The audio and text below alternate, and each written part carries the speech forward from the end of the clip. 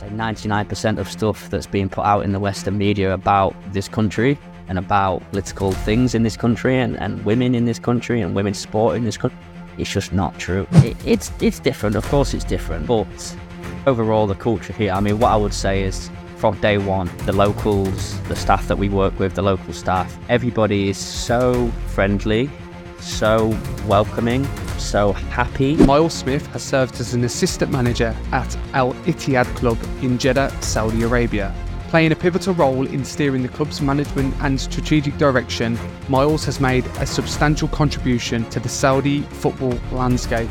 Before joining Al Ittihad Club, Myles has had valuable experiences in the football industry, working at Manchester United and West Ham United in England.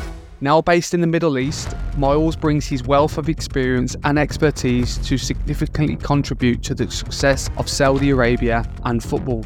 His relocation underscores Myles' dedication to fostering the growth and advancement of the game, particularly within the Saudi context. Now on this podcast, Myles discusses his journey of moving to Saudi Arabia, shedding light on the evolving landscape of women's football and the journey he has taken. He shares experiences into the unique aspects of the football scene and draws comparisons between the football environment in the Middle East and Europe.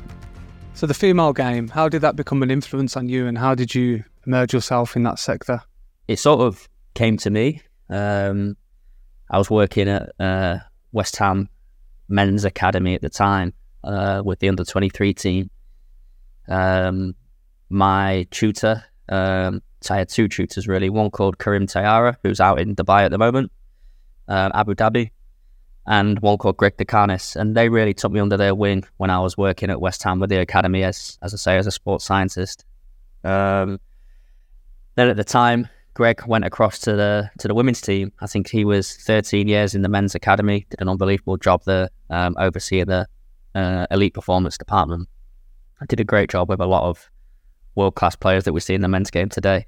But then he went across to the women's team. Similar to me, really. He was, I don't want to say a wasted sports scientist because he was unbelievable at what he did, but coaching was his real, where his skills really were and his passion. So when the job got offered to be the West Ham women's manager, he took it. I was sort of back in Leeds at the time, finishing off my degree, while sort of making the trip to London every now and then, a couple of times a week to work for West Ham here and where I could really. But he asked me to go with him, told me to finish my degree off, which I already had probably about a month or so left.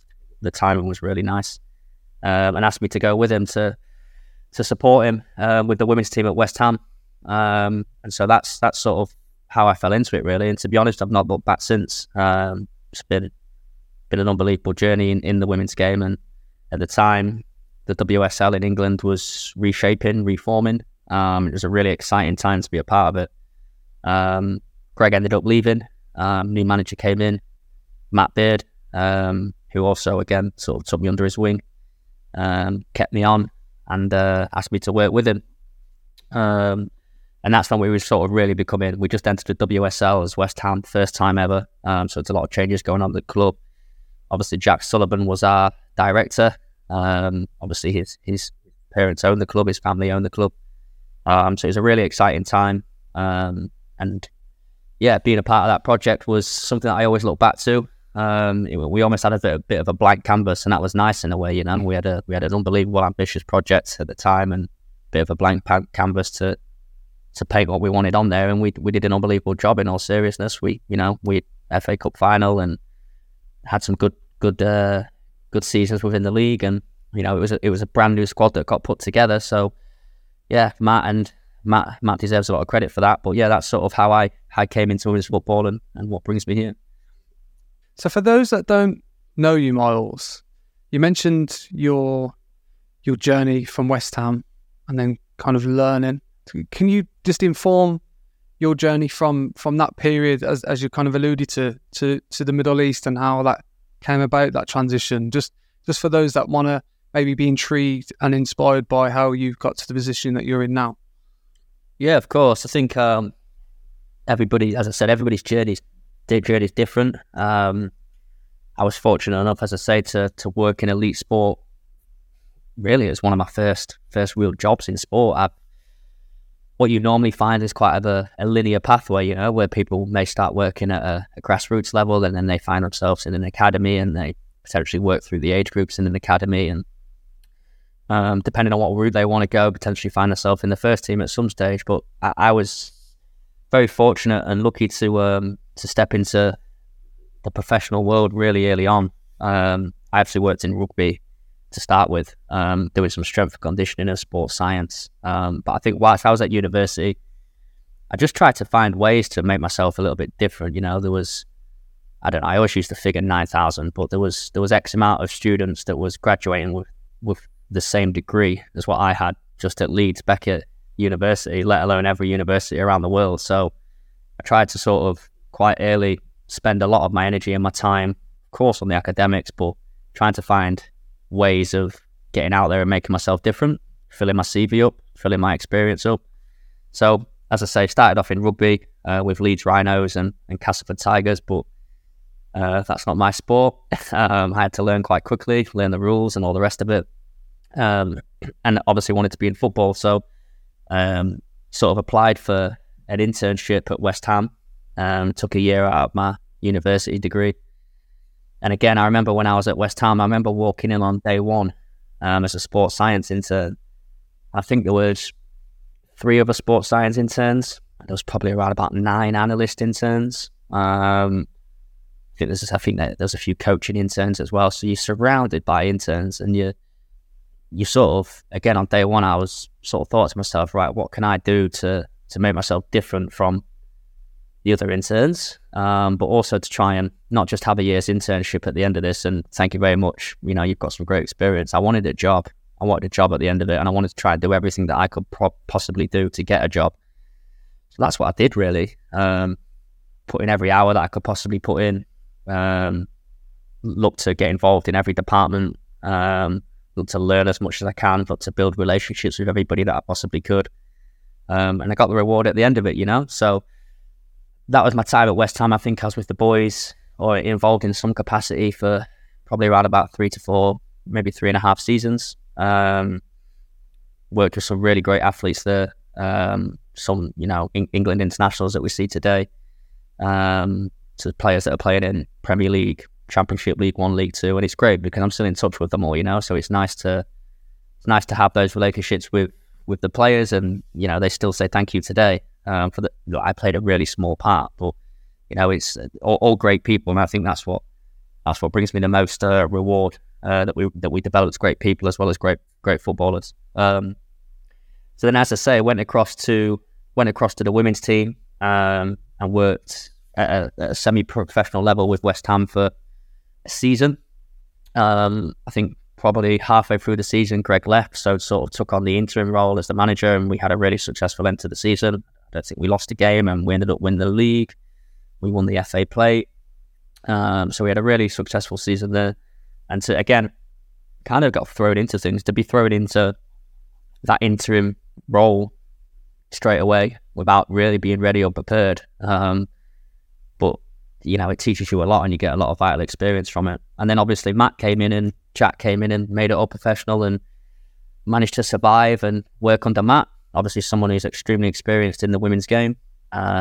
Worked with him, again, maybe 3 or 4 seasons. Learned a lot from him, working alongside him very closely. He was great, fantastic person, really cares about his staff. And I remember when he left the club, he gave me a phone call and said, listen, you're going to be a top coach one day.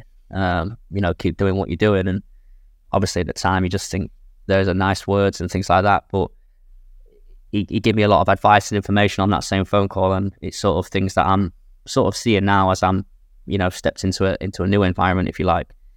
Give us some insight on how that works, at that process of you working at Man United, and then all of a sudden you're getting phone calls, you're getting interest from clubs other side of the world in the Middle East. Talk to me about that, because obviously the reason I ask that and the reason I stopped you is very much there might be people that are listening or watching that are intrigued by the growth of sport globally and these opportunities in other countries. Just talk to me about how it happens and some of the things that you have to be aware of during that transition. Yeah, of course. To be honest with you, I don't think I can give great insight because it was completely random. And look, if I'm being completely honest, I didn't really know much about football in Saudi Arabia. It was at the time when it was blowing up with Benzema going and Jota going, and Ronaldo obviously had just been. So you hear all the headline stories, but I didn't know anything about women's football in Saudi Arabia. So as I said, I was happy working at United. Hadn't been there too long. And Nick is a guy that I'd worked with in the past, again, sort of building connections.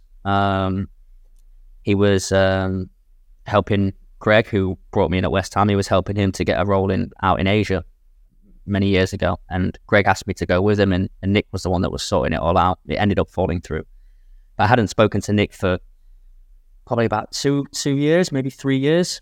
And as I say, he just rang me completely out of the blue, asking if I'd be interested. So I listened. We had a call for probably over a couple of hours, and I listened, and it sounded interesting. I think at that first phone call, it sounded interesting, and I wanted to know more.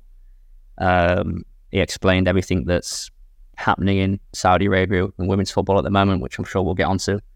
But yeah, I think spoke to the board, spoke to a woman called Haya, part of the management team, and a man called Abdulaziz, part of the management team here. And I think right from the very first call that we had, the passion that they showed for not only Etihad and the women's club at Etihad, but women's football in general in this region, it was inspiring. I just remember just feeling a bit shocked and a little bit sort of like, I can't believe that they've managed to pull my leg away from my boyhood club here. But I knew straight away that they had, and they almost had me straight away. And it was a little bit. It's almost like I didn't want to admit it at first. You know, I was almost trying to think of reasons that maybe I should stay at Man United. It's Man United, right? It's the best club in the world. But yeah, I think whenever I look at a project, whenever I get off the job, for me, it's about who am I surrounded by? You know, what is the potential of this project? What is the passion with the people I'm going to be working with, and what can we make this be? You know, is it the potential? Is it ambitious? Have we got the potential to make this something world class? And we do, and we did when they spoke to me. So that's what sort of tore me away. But in terms of that transition, as I say, it was, I think, look, you can say it's random, but it comes from many years of doing those little bits, speaking to people, forming relationships with people, doing well in previous jobs that you've had. So you've got a good CV and a good word of mouth. People are speaking about you, working above and beyond the call of duty in every role that you're in, for every person that you work with. I think it's not random. That's where it comes from. Many years of that. But you don't know that when you just get a call one random Wednesday night, you know? So, yeah, I think it's probably come from all of the past and the people I've worked with and the people I've spoken to and stuff like that. But yeah, it did feel very random at the time. So is there an interview process within that transition then? Obviously, geographically, that could be a challenge from a practical sense to demonstrate your skills and competencies on the pitch. Obviously, there's a sense of trust for you. You know, you mentioned networking and getting to understand opportunities and getting to network with people and showing your skills that way. What's the process in terms of getting the role then? Is there an interview process? Is there a formal chat? Is there an informal chat? I'm just interested on how that process happened for you to go, okay, it's time to maybe take the leap and try something new. Talk to me about that. Yeah, it's I think it's a little bit different to a job that you'd take in the UK, because, you know, you see the job advert and you read the job spec and you have a good insight as to what it entails. For this job at Etihad, I think it was a little bit of both. So I think it started off with a few informal conversations and almost like I was interviewing them, you know, asking what the project's about, where they want to take it. So it was very much the first few phone calls. We had probably around 25, 30 phone calls, by the way. But yeah, the first few phone calls were very much about them letting me know what I'm I'm coming to, which I really appreciated, because I could see it wasn't a sales pitch. I could see it was genuine, and it showed that they cared. They really, really took their time to explain everything and answer every single question that I had thoroughly, before then trying to go to the next stage, which was them finding out about me, and seeing if I was the right person for them. So I think it's a bit of both. Was this project the right thing for me? And then once we thought that it was, am I the right person for them? And I think, look, Jobs for Football and Nick get a lot of credit for that, because they were the ones. Nick almost had, from what I understand, he had control and certainly a massive influence on the people that got the roles. He was tasked with the job of bringing the people in to the club. So when he rang me, I don't want to say that I had the job already, because that's certainly not the case, but you're almost put in a very good position from the start, if that makes sense. So yeah, once they discussed with me the project and the plans, then it was over to me, and like you do in interviews, trying to say what you can bring. And it just seemed to really fit really well. The club's philosophy, where they want to go, the direction they want to head in, aligned really well with my own individual philosophy and what I see important within football, within women's football, and within just, in life itself. So yeah, there was numerous phone calls, and then it comes down to, obviously, the last few phone calls are your contract talks and contract negotiations, getting all that finalised and tidied up. And then once it was all done, it was in place, as a group of staff, once we got brought together. Obviously, we had myself, we had the head coach, goalkeeper coach, sports scientist, head of medical, who were international staff, as well as the local staff that were already there. We had, again, 10 to 15 Zoom calls before we arrived, getting things ready, working on our recruitment strategy, all the things that go into getting the project started, really. So it was a lot of calls. But as I said, from day one, I was pretty sold on it. And with that, obviously, relocation, you mentioned contracts, etc. I'm interested, is there support with that relocation? Is there a somewhere for you to stay, or do you have to go and find that yourself, or is there a period of you becoming embedded into the culture? I'm just interested in how they supported you within that. Yeah, no, I think this is where hire Abdulaziz and Nick deserve massive amounts of credit. Everything we seen, it was so we were put at ease right from the start, before taking the role, what we were going to be given, what was included in the contract. And honestly, from the minute that they did everything for us, our flights were booked for us, our visas were sorted for us. When we landed, they was there at the airport to meet us. We got some Etihad merchandise. They had mobile phones ready for us. We got taken straight to a hotel, a really nice hotel. And we stayed there for the first 3 weeks, and then our apartments were ready. So we're all now in apartments. There's 3 of us that live in the same block, all different apartments, but the same block. And then two others that live in a different place, different block. But everything, this is where Haya and Abdulaziz and Nick, we are looked after so well. Anything we need, we've been given cars, all your driving licenses and stuff sorted. I think they do everything they possibly can to make sure that we can try and focus on our jobs. And yeah, everything that we've asked for, everything that we need, everything that, I guess that we've requested, they've given it to us. And they've done it efficiently, and we've couldn't really have asked for much more, to be honest. Now, I don't think that's the case in every environment, if I'm honest. I'd never worked abroad. This is the first time I've worked abroad, but I've heard stories, not in Saudi Arabia necessarily, but any countries and any other country. And I don't think people have been as lucky as what we have. So I don't want people to listen to this and think it's all sunshine and rainbows everywhere. I think, as I said, it comes down to a little bit of luck again. But yeah, we've been really looked after. Just on that, so obviously the perception of Saudi Arabia can be challenged from Western media and Western society. Has that surprised you in terms of the opportunity to embed yourself into the culture and having a little bit more of a luxury lifestyle and being supported with that? And I say luxury lifestyle, but you're supported in comparison to maybe getting a job at another football club in the UK.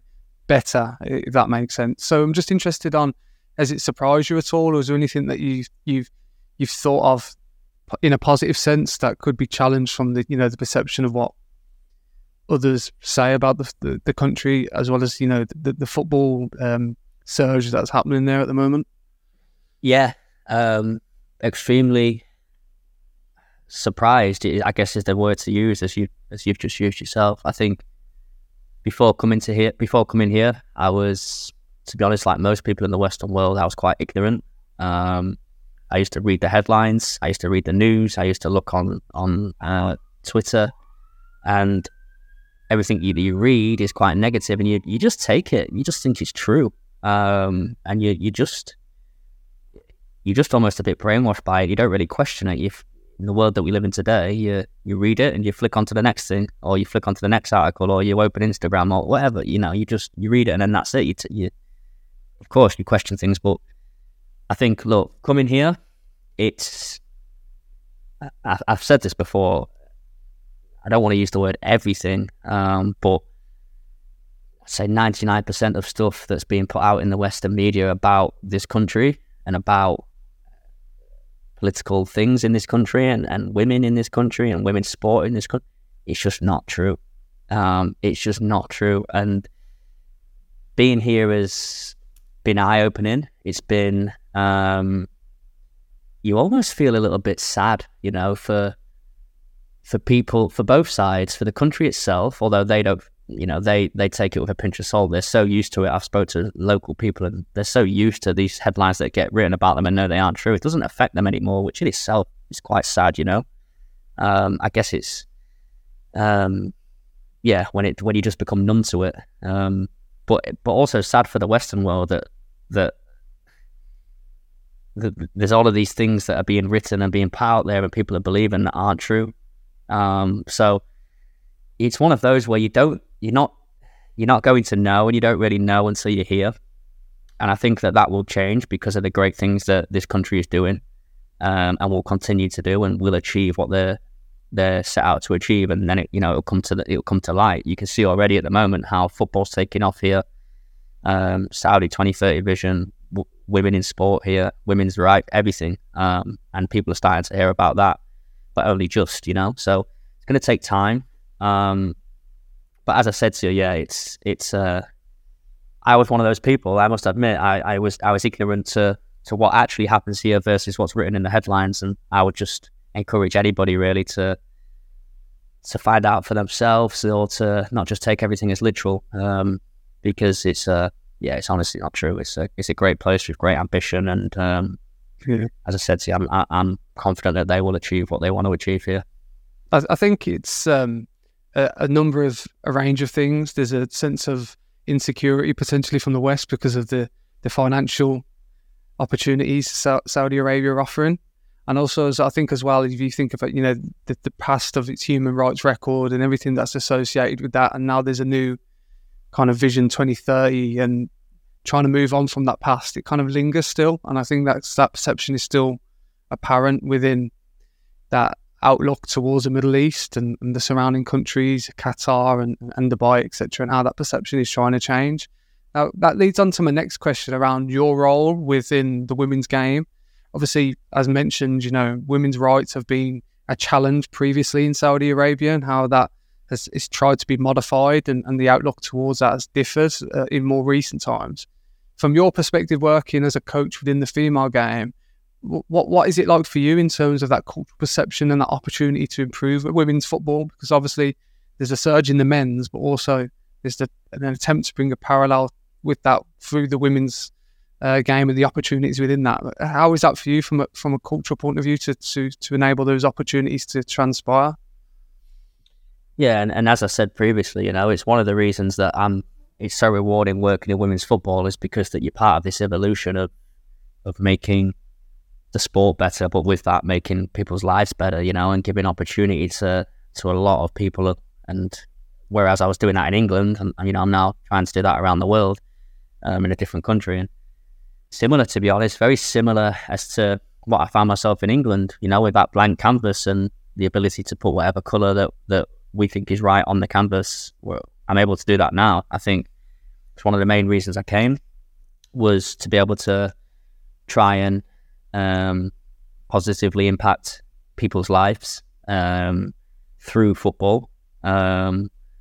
Obviously, look, the football side of things speaks for itself. We want to come here, we want to win every game, we want to win the league, win the cup, we want to try and do everything. But there's a side piece that comes with it that you're sort of almost doing alongside your coaching, and that's trying to create opportunities for people, trying to improve people's lives. But at the same time, you know, what I've realised here is when you're doing that in England, I'm from England, you know, so I know the culture, I know the country, I know everything about it. When you're doing that here, it's sometimes I question myself, who am I to say how to better someone's life, if that makes sense? Obviously there's the obvious stuff, but this is a completely different culture. It's a completely different place. They do things differently. So, you know, you almost have to at the same time question, well, I don't want to force my impact as to what I think is right. But look, as long as I'm here and there's the players that I'm working with are happy, enjoying their sport, getting different opportunities through football, or we're inspiring the next generation, anything I can do to help support women's football in Saudi Arabia is what I want to do. So yeah, it's as I said, it's similar to what I found myself in England, just in a different country. How have you found the culture in general? Obviously, in comparison to the UK, the weather's obviously a lot different, but, you know, no alcohol, for example, you know, religious days, the working week's different. Tell me about, you know, how have you adapted to that, and is it better? Again, from your subjective point of view, I'm interested on its comparison to maybe the lifestyle in Europe, etc. How is it for you in terms of, you know, your social life and social activities, etc.?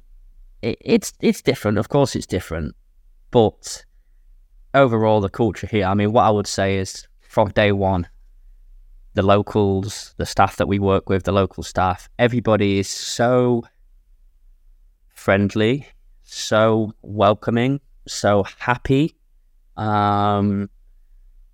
Like they're just, in the UK, we have this, it sounds like I hate the UK. I really don't, I promise, I love it. But it's, in the UK, we have this, like, people have this perception of us that, look, we're grumpy and we work too hard and we moan about everything, and like that. It's almost the opposite here, you know.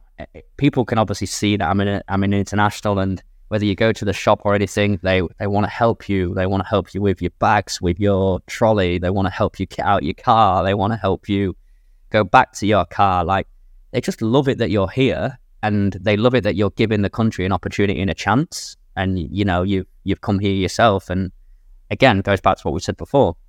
You've come here to find out for yourself. And I think a lot of people respect that you're here helping.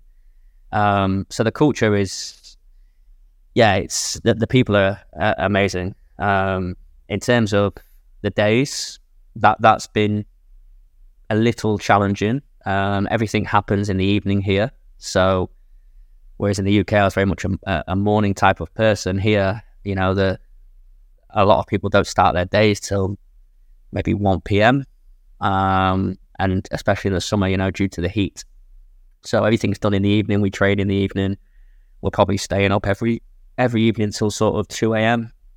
And then you start again your day at 1 p.m. So it's been a little bit different in that aspect. But yeah, it's very similar to, I think everybody is always searching for this, like, story, and like, what's it like? Is it completely different out there? And it's all you see is sand and all the rest of it. Like, it's very much like that, like the Western world. It's got a massive American influence on it, I feel, in terms of the restaurants, and like the cafes and the takeaways and all the rest of it. There's a lot of American restaurants here that I've never heard of. So it's got a touch on that. The cars that people drive, it's got that sort of American touch, if you like. But yeah, people go out, they'll drink coffee, they go out to eat, there's activities to do. It's very similar to England. I think obviously the main difference that us Brits would moan about is that you can't drink, but that's making me healthier, and allowing me to do a lot more activity myself. So there's pros and cons for that one. There's a lot of negativity with alcohol, and I suppose there's an appreciation of life more, I think, removing alcohol and celebrating culture and building relationships up with people differently rather than, the traditional being in a pub or being in a club. I think it's interesting how that's opened your eyes, and I think it's a skill. It's not a skill really, but it's an awareness that you'd probably appreciate later in life, if that makes sense. Would you agree? Yeah, definitely. I mean, I listened to one of your podcast episodes only the other day around alcohol. And yeah, I think, listen, it is a skill. I mean, my brother's going to kill me for having this conversation. He owns quite a few bars and pubs back in our hometown. So I'm not doing him much favour, to be honest with you. But no, listen, it is, like you say, in England, we go out with the mates. We go out with our mates. We go to the pub. We go out on a date. We end up going for a drink. It's raining. We'll go and sit in a pub. It's sunny. We'll go sit in a beer garden. Which, listen, I am not knocking. It's good fun, all the rest of it. But as you say, you end up socialising the majority of your time with alcohol in your system. And there's certainly a lot of people I know that are almost, what's the word I'm looking for, like, they can't socialise, are socially awkward without having a drink in their system, So, just because they're so used to it. So it teaches you those things. And look, in terms of productivity and all the mental health positives and the positives that not having alcohol in your system for a long time can bring, I'm certainly feeling all the effects of them. That is for sure. So if I bring you back to the footballing side then, Myles, and again, a subjective answer to a subjective question, but is there longevity here? Is there a long-term plan? Because again, looking at the European model, it's been there for, nearly up to 100 years now. When you think of the traditional football clubs, you mentioned Man United and football clubs that you support. And then if you look at more recent developments within sport, you see China and that how that's gone. And then now you see the surge with Saudi Arabia, obviously the women's game as well. What's your thoughts on the longevity of it? Is this a long-term plan that where you see yourself in the next 20 to 30 years, or is it short-term? I'm just interested on where you think this will go, because again, it's the million-dollar question that everyone in England and across Europe want to know on what's actually happening and how will it succeed. Yeah, absolutely. And look, I think to answer the question, to start with, it 100% has the potential to be one of the top women's leagues in world football. We're seeing that push for it in the men's league at the moment. And I think it's got the potential to do it in the men's league as well. But obviously, I'll speak on behalf of the women's leagues because that's what I see every day. But yeah, it's definitely got the potential. The ambition is definitely there. Obviously, the financial backing is there, which is a big struggle in a lot of women's football around the world. And I think that it wouldn't surprise me, within the next 3 to 5 to 7 years, if this is regarded as one of the top 3 leagues. I think you only have to look at the amount of players that it's attracting already in this short amount of time that it's been running. This is its second year being full-time professional. And its first year, really, that I think so many international foreign staff and players have come in. And I've said this previously, like, my phone is, people are contacting me every week, every fortnight, asking about it, asking what it's like, asking if there's potential for them to come out here. I've got people ringing me and being direct. I want to get out there. Do you want to sign me? And I'm talking some of the best players in the world, in women's world football. Not somebody that is getting on and retired, not somebody that is playing in the 2nd or 3rd or 4th division. I'm talking the highest level of women's football at the peak of their careers. I pick up the phone and asking the questions. So obviously it's attracting people at the moment, and I don't think that's going to stop. And I think the refreshing thing is everybody, not everybody, but the majority of people that I've spoken to, they want to be here for other reasons. So instantly, everybody's thoughts when they listen to things like this is, well, it's attracting people because of the money. You know, that's what everybody says. Everybody said it when some of the men have gone out there, and it's the money. That's, you know, they're taking a banknote. But everybody that I've spoken to, I can see is genuinely invested or wants to be invested more than the salary. They want to come and impact, better the lives of people out here. They want to come and play in this league. And, you know, I've had some conversations whereby players have been willing to take pay cuts to come out here. And I think that you know, that's proof that it's not just about the money. So to answer your question, yeah, it's going to be massive. Everybody wants to be a part of it. As I said, players ringing me. I've got people that I've worked with that I've not spoken to for 10 years that sort of message you and, oh, hi, how are you? And you know what's coming. You know, they want to be a part of it. Journalists, different articles, different podcasts want to know about it. So it's not going anywhere, and it's only getting bigger. And I think everybody can see that this is the time to be a part of it, because if you're not a part of it now, you might miss the boat. So yeah, massive potential. The right people around it, the people at SAF are doing a great job of trying to promote this and to get it to where it wants to be. All the people within the clubs are doing a great job, and you can just see there's a real buzz around the whole of the country around women's football here. There's a buzz about it. And like I said, I finished training at 11 p.m. in the evening. I'll go to the supermarket with my Etihad kit on, and people go crazy. You know, they'll do your shopping for you, and Etihad, and then they'll ask you about Benzema. And then when you say you work for the women's teams, they're like, you know, the women's teams, like, how are you doing? How are you getting on? And you could be stood there for 15, 20 minutes having a chat with them because they're so invested and want to know about it. In England, a lot of people, you're saying, as soon as you say the women's team, oh, you know, thanks, have a nice day type of thing. Not everyone, don't get me wrong. It's also evolving great in England as well, but it's a little bit tongue-in-cheek. But you understand what I'm trying to say.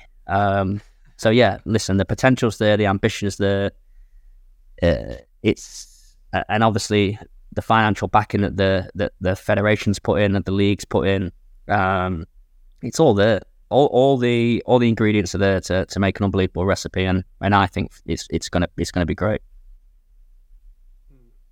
In terms of that, then, so what's your viewpoints on the standard of play? So obviously you've come from the UK, you're in a different league, different climate, weather's different, training regimes are different.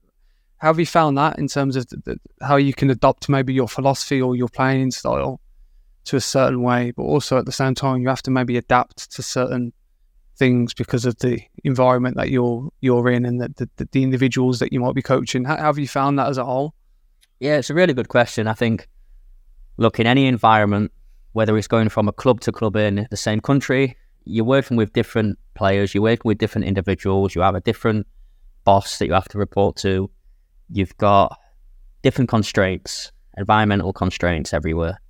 So I, for one, believe there is no copy and paste model out there. I don't think you can do it.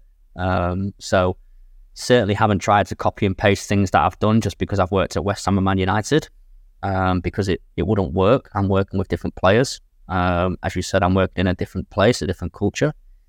These players need something very different. So the level is developing. We've got a lot of national team players. They've just gone on camp, and we're proud of them every single day. They are the first cohort of players that are representing the national team, you know, in women's football, and that comes with a big responsibility and a bit of pressure, you know, and a lot of them are quite young, but they've got the potential to be unbelievable players. They really have. We've got players here that I've never heard of previously, and I'm working with them now, and they could be WSL players. They could play if there wasn't all the rules and regulations. They could play in the WSL. They could play in the Women's Championship in England, the top 2 leagues in England. So the players are out there. It's just that nobody sees them or knows about them. But listen, it's not the same level as it is in England. Of course it's not, because it's only just started and it is developing. But in terms of the way we tried to do things, I think we've laid a good foundation. You have to adapt. We couldn't come in here and get things kicked off straight away and implement everything all at once, because it would have been extremely overwhelming. It would have been too much, from a physical perspective, but also just from an overwhelming perspective. So we've tried to drip feed little things in, like trying to get the gym programs up and running properly, trying to make sure that the sports science department's implementing good nutrition protocols, good recovery protocols, trying to make sure that on the field as coaches we are creating and designing and delivering a philosophy that the players are capable of, because it's not only the technical ability that's developing, it's the tactical ability, it's the tactical knowledge and awareness as well. So you can't come to a place and have this unbelievable Pep Guardiola master plan if your players don't understand it. So your plan is only as good as the players that are able to understand and execute it. So it's what I would say is it's extremely refreshing and rewarding to work with the group of players that we're working with, because they are so eager and so hungry to learn. Not just once or not just a session here and there. Every time you open your mouth, they are dialed in, tuned into what you're saying. 1 extra sessions every single week, 1 extra individual development sessions. When I compare it to some players that you work with in other places, that sometimes players think they know it all, and sometimes they believe that they don't need these answers or don't believe these are the right answers. Or listen, of course, everyone's got an opinion and that's allowed, but the players here are just so eager to get better, so hungry to learn, so hungry to develop, and working with that type of character every day as a coach it's a dream come true. It's a dream come true, to be honest with you. They're the types of characters that you want, and to have a squad full of them. Normally you find 1 or 2, but to have a squad full of them is, you don't hear of it. And again, it comes back to the culture. And how people are here. How does the football club then, as an entity, and obviously we mentioned kind of the cultural differences, how does it combat maybe the negative image that it has around, females and participation within, activity from a female perspective? Is there anything that this kind of set out as a philosophy and an agenda, away from the pitch, that is important to, Etifak as well as the other football clubs, as well as, the regional area of the Middle East, to try and raise awareness of more equality within the female game? Is there anything that you've come across? I'm just interested if there is that. Yeah, I think, as I said to you before, some of the stories that get written about this place, they almost push it off. They're quite strong-minded. They're just quite numb to it. So I don't think they've got a point to prove to anyone. I don't think that's what they're trying to do. I think they know that they're trying to do the right thing, and doesn't necessarily need shouting to the world. The world will hear of it just from natural, just through the natural things that they're doing and implementing. But yeah, it's very similar. SAFA, very similar to what the FA were trying to do and still are trying to do, and increase participation, making sure that there's opportunities in as many different places as possible for young girls to play, making sure that the league is a fully professional, full-time league, making sure that the resources are there, making sure that players and staff and clubs have got everything they need in place to make a professional football environment run how it typically looks, if you like. So I think, look, they've got their vision, and as I say, everybody at SAF is sort of running and doing a great job of making that vision come to life. But I don't think they try to throw it in people's faces. I think that's going to happen, and people are going to see it and recognise it, because they are doing some really, really great work. What does the future hold for you then, Myles? So obviously relocated, we talked about the development in the Middle East, development of Saudi Arabia, the men's, the women's. What does it look like for you in terms of your outlook? And obviously it's hard to pinpoint because you mentioned in the conversation that you got a phone call randomly and it enabled you to, move to Saudi Arabia and travel with work. Well, is there anything that you've set out that might see the development of sport where you're at, but also maybe your goals and objectives going forward? I'm just interested in what your journey might look like. Yeah, well, it's football, so you never know, right? The results determine where I'll end up, whether it's in Saudi or whether it's somewhere else. And that's football. That's what we get ourselves into when we sign contracts. But listen, if I could have it my way, I have absolutely, completely fell in love with this project. Fell in love with the club. Fell in love with the people I'm working for, the people I'm working with, the players I'm working with. Absolutely fell in love with it. So for me, at the moment, short to medium term, I don't see myself being anywhere else. If I'm lucky enough to be here for 2, 3, 4, 5, 6 more seasons, then great. I think my personal objectives are I want to come here and I want to dominate the Saudi league, the Saudi Women's League. It's going to take time. We're a brand new staff. We've got a brand new group. But I want to win that league year upon year. I want to win the cup year upon year. I want to be in the Asian Champions League and win that year upon year. And dominate the league and dominate everything about all the competitions we're in. But the other side of it is, as I said before, trying to make sure that I'm doing my bit to develop football over here in the Middle East, and anything that I can to make people's lives better, for them to enjoy it more, to make them run around with a smile on their face, to teach them something along the way, all of those things. But listen, we're employed to win football matches at the start of it, and as many football matches as I can win, that's what I want to do. So for those that might be listening or watching this, Myles, they might be really interested in the project, and they might go, okay, this could be potentially where I want to be. However, I've got, commitments in the UK. I've got a family. I've got children. Does it accommodate people such as that? Because what I get the impression of, and again we're biased, and I can imagine we're similar age in terms of our development, but people might go, it's a job for a young person. It's a job for someone who's free and can go and move abroad with no commitments. Is it accommodating in terms of maybe different types of individuals on their journey that might want to relocate to such area? I'm just interested on that as a project as a whole, because we've talked about all these fantastic things, but in terms of realism for people that might be watching or listening, I'm just interested in how that's accommodated, if it is at all. Yeah, do you know what? I'm really glad you've asked the question, because I can see people potentially thinking that as well. I think, look, let me give you some examples of that. So although I may not have as much commitments as other people with children and family and all the rest of it, I've got my partner, I've got our dog, which we wouldn't leave anywhere, and the club have been extremely accommodating in helping to sort her visa process to come here, to get the dog out here. We've got people in the men's game, international staff that are coming out here with families.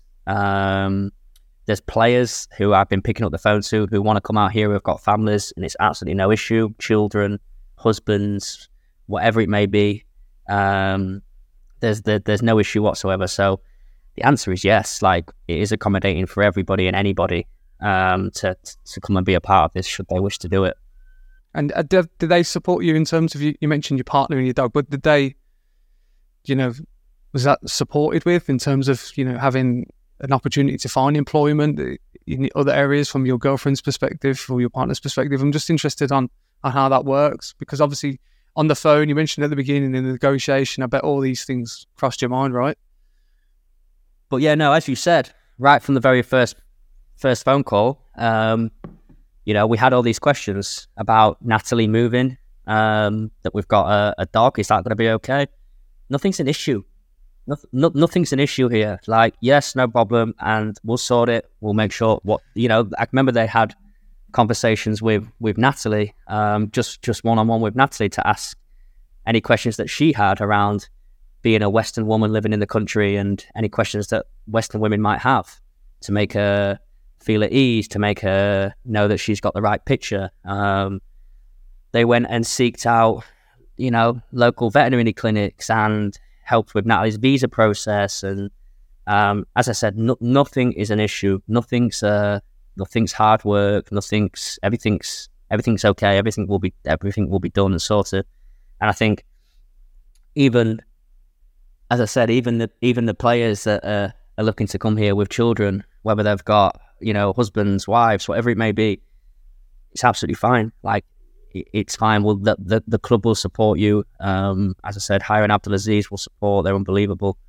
And I know I'm not sat on this podcast saying anything to try and promote the club or the country, or I'm not reading off the script. And you alluded to it earlier, everything sounds great, and because it is, like, it honestly, because it is, I think, like, I'd be more interested in entertaining if I had this big story, or this, like, something's happened that's really bad. Like, I haven't got that. I haven't got an instance of, or even a sniff of that. So it's a little bit boring in a sense. I do apologise to anyone listening, but everything is just really good here. It really is. Yeah, it might be also as well, Myles, is that, especially UK, that kind of stiff upper lip outlook towards certain things, and there's a sense of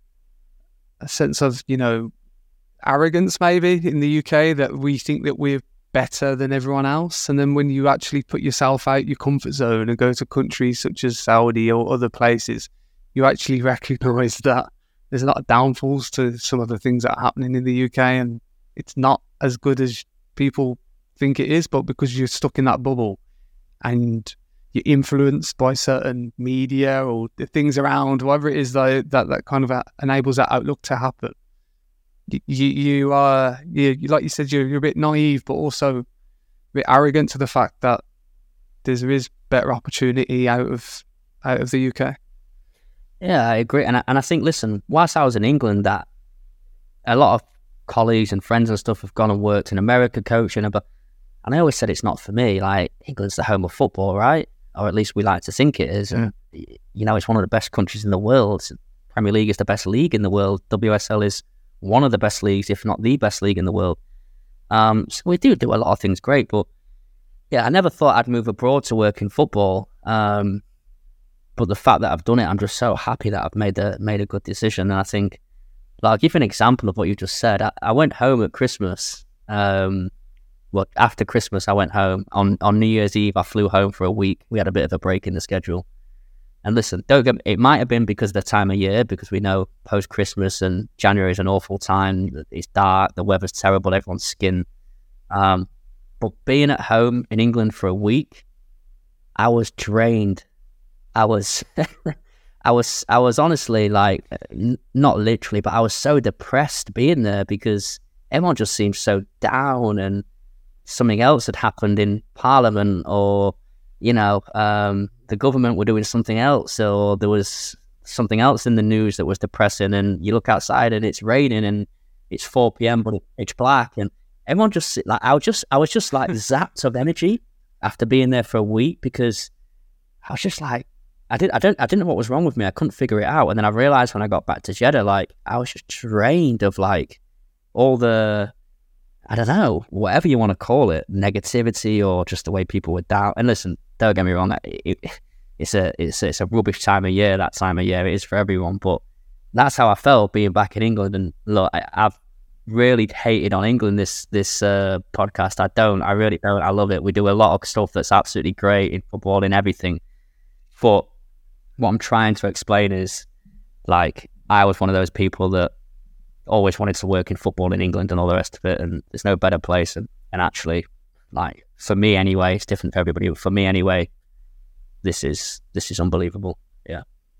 Myles, I just want to say thank you for speaking to me today. Obviously, from our conversation, there's always that, and you mentioned this earlier, there's always that interest of what is going on in Saudi Arabia, what's going on with the Pro League, how is women's football being developed, and all these other societal issues that become a microcosm of what's happening within sport as a whole. So I just want to say thank you for opening up, and hopefully this gives others the opportunity to really explore that. And from a personal point of view as well, Myles, I just want to say credit to you for taking the jump, credit for you for putting yourself in those positions that have enabled you to have this opportunity. And I'm a fond believer of you create your own luck, and the experiences that you've had are only through your hard work and dedication. So I just want to wish you well.